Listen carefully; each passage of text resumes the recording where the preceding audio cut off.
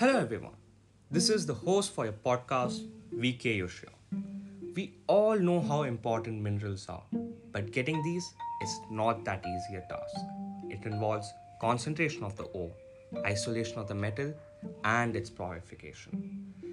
Wait. Let's not hurry this up. Let's do this step by step. Today I'll be elaborating on the first process, that is concentration of the ore.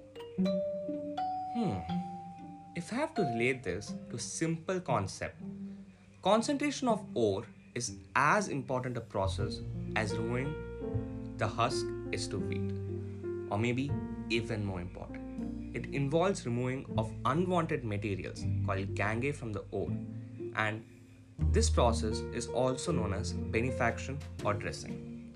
The steps involved mainly depend on the physical properties of the metal compound present and that of the gangue.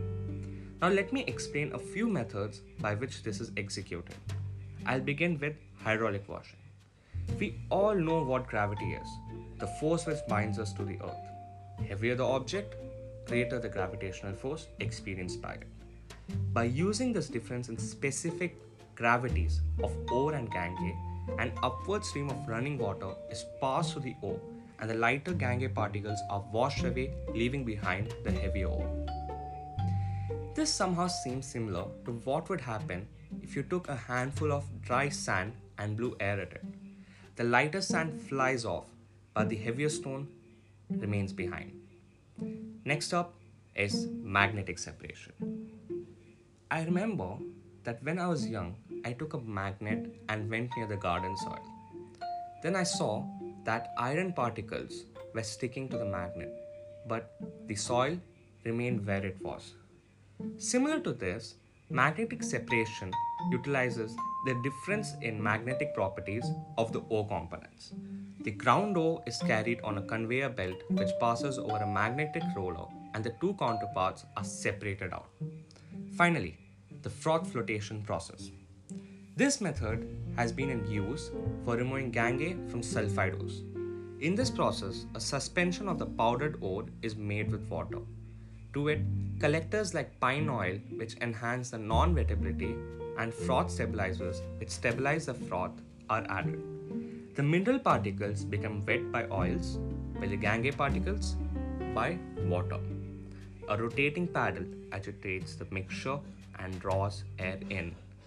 As a result, froth is formed which carries the mineral particles. This froth is light and is skimmed off, then dried for the recovery of the ore particles. This kind of reminds me of a washing machine. The method and their use may be completely different, but the fact that in both of their cases, the suspension is agitated, froth formation happens by the non-wettable part, and at the end, two different parts are separated, is an absolute interesting way to remember this process. It is possible to separate two sulfide ores by adjusting proportion of oil to water or by using depressants. For example, in case of an ore containing ZnS and lead sulfide, the depressant used is sodium CN, NaCN.